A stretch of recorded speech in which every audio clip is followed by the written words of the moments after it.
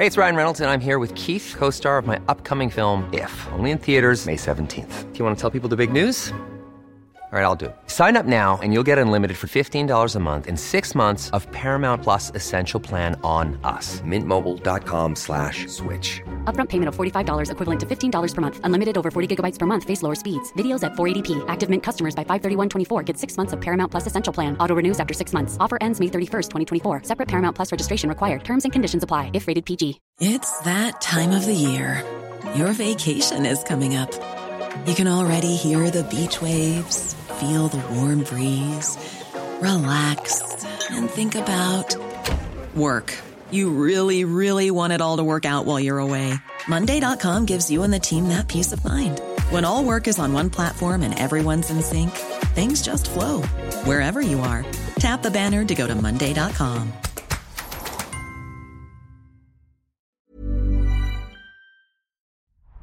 The New Statesman. This week, Labour has suspended not one, but two parliamentary candidates for reports of comments made about Israel. The party has been on a mission to purge anti-Semitism from its ranks over the past few years, so just how catastrophic has this week been for them?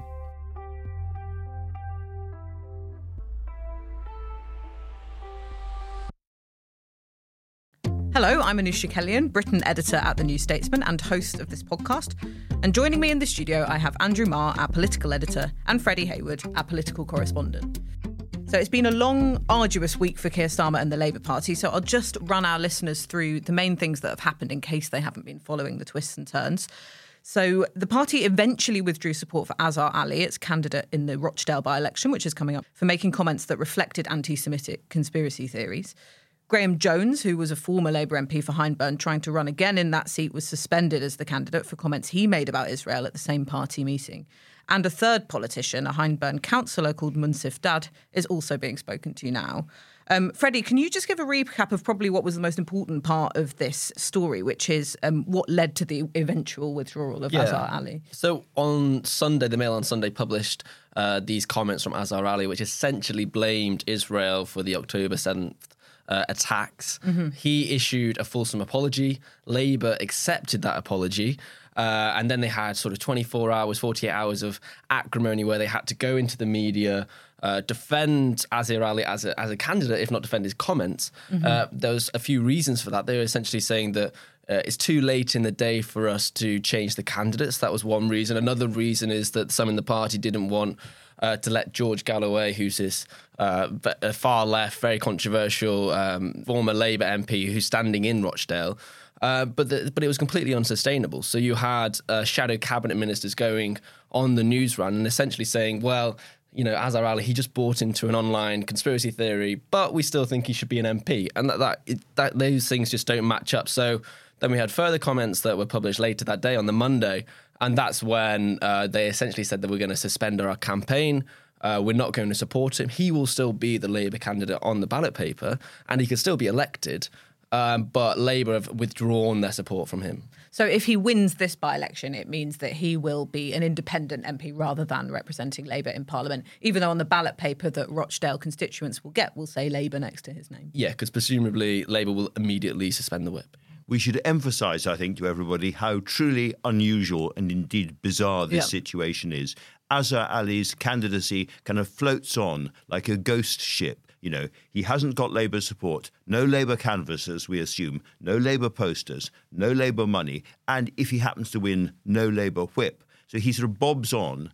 And there is some possibility, of course, that he could still win, partly because of the sheer number of postal votes. And all those postal voters may not have been hanging over podcasts like this and the national press, and they'll be bombarded with Labour post office stamped material saying Azhar Ali's a good Labour man, vote Labour, kick out the Tories. So we just don't know what's going to happen. Yes, and you've written a piece about this in this week's magazine, and I wonder if you could just tell our listeners, you know, what is it about these comments that are so damning, but also why are they so difficult for the Labour Party? Right, so let me just step back one pace and say I think quite soon there is going to have to be some statement or explanation from Keir Starmer about what he regards as anti-Semitic and what he doesn't regard as anti-Semitic. Because I'm picking up an awful lot of anger inside the Labour family about what is now acceptable or unacceptable to say about Palestine and Gaza.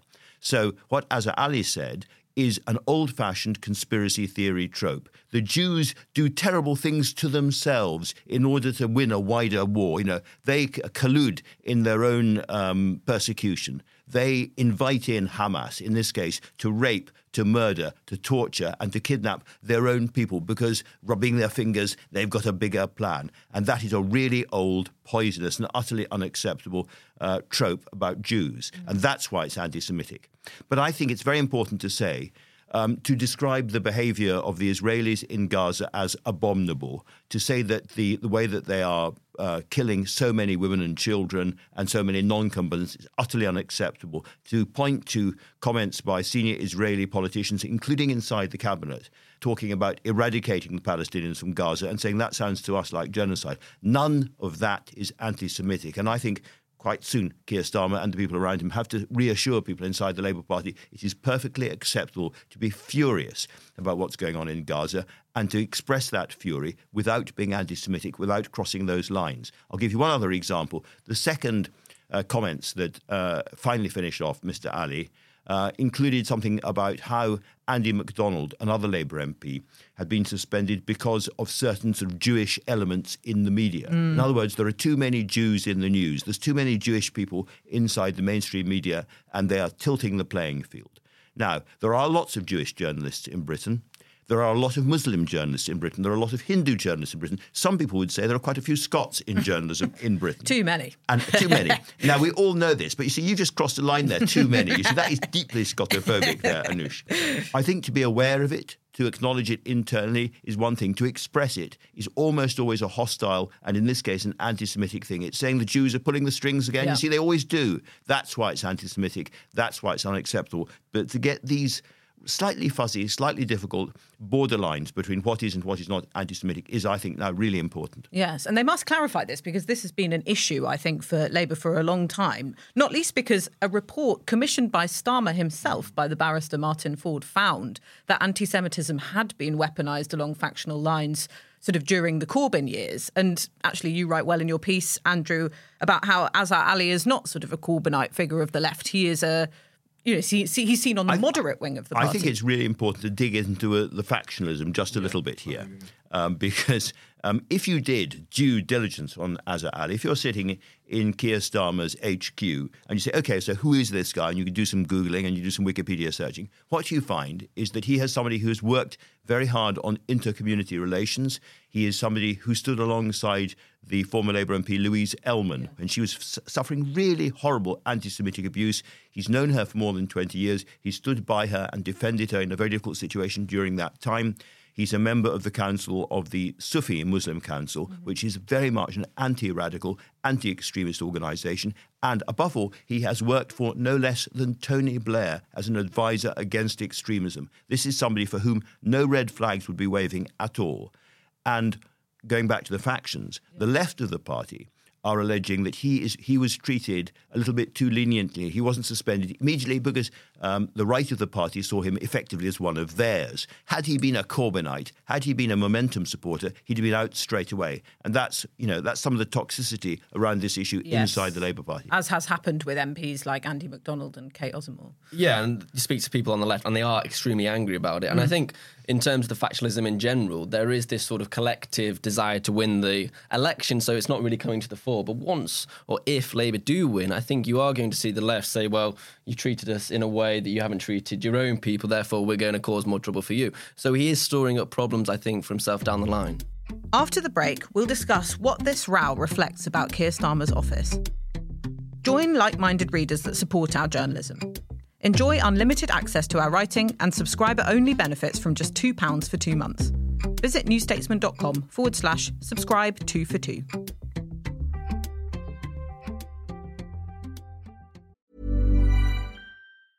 Life is full of awesome what-ifs, and some not so much, like unexpected medical costs. That's why United Healthcare provides Health Protector Guard fixed indemnity insurance plans to supplement your primary plan and help manage out-of-pocket costs. Learn more at uh1.com. And why don't we, we're not going to try and predict the results of the by-election here because that's pointless, but what else is at play in the Rochdale by-election? Because it is a bit of a tinderbox of a constituency. I mean, it's got such a storied political history.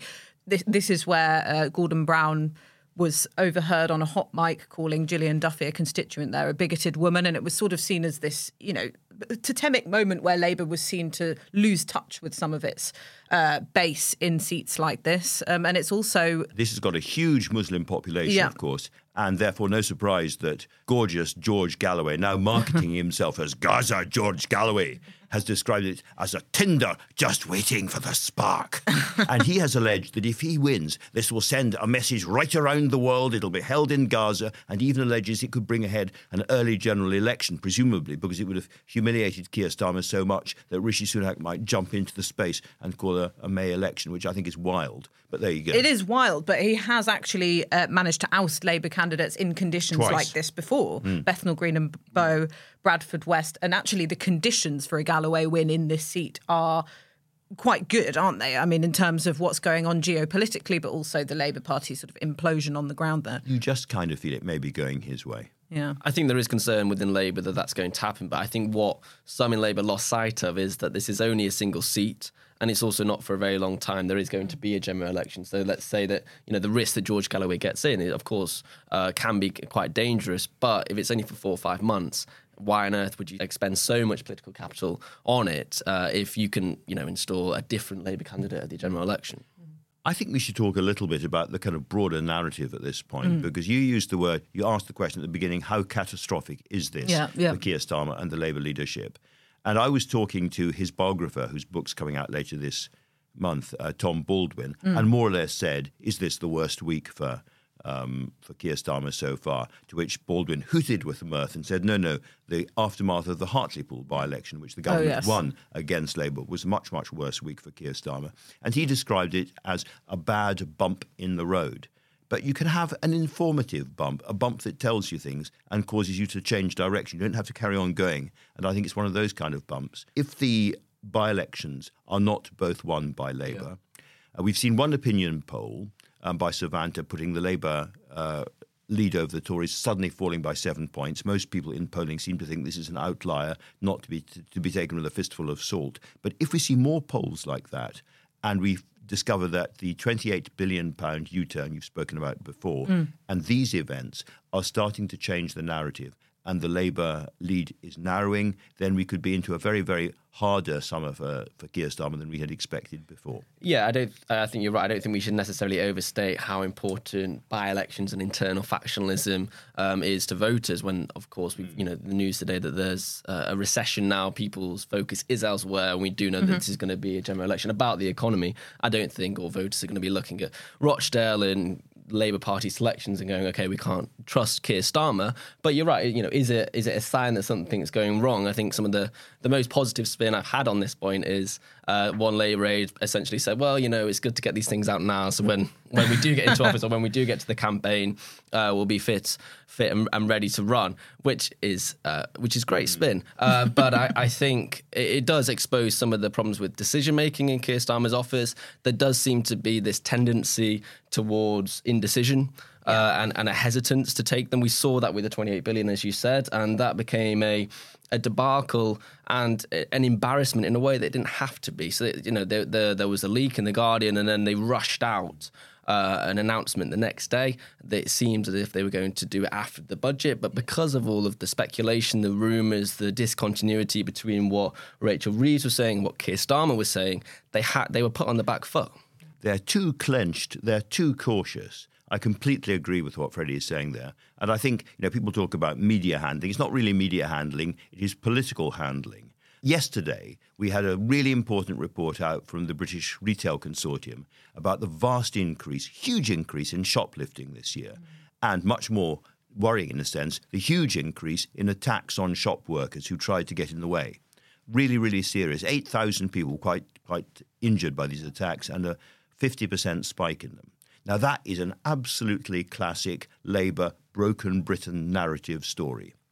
Nobody came out to talk about it. Why not? Because they were scared they might be asked about the by-election issue. Absolutely pathetic. If you're in a political fight, get into the fight. Use every opportunity you have to get your own message through to voters. And this is what Labour are not doing at the moment. There's another case today. We'll see what happens. But there's a real shortage of recruiting trainee nurses.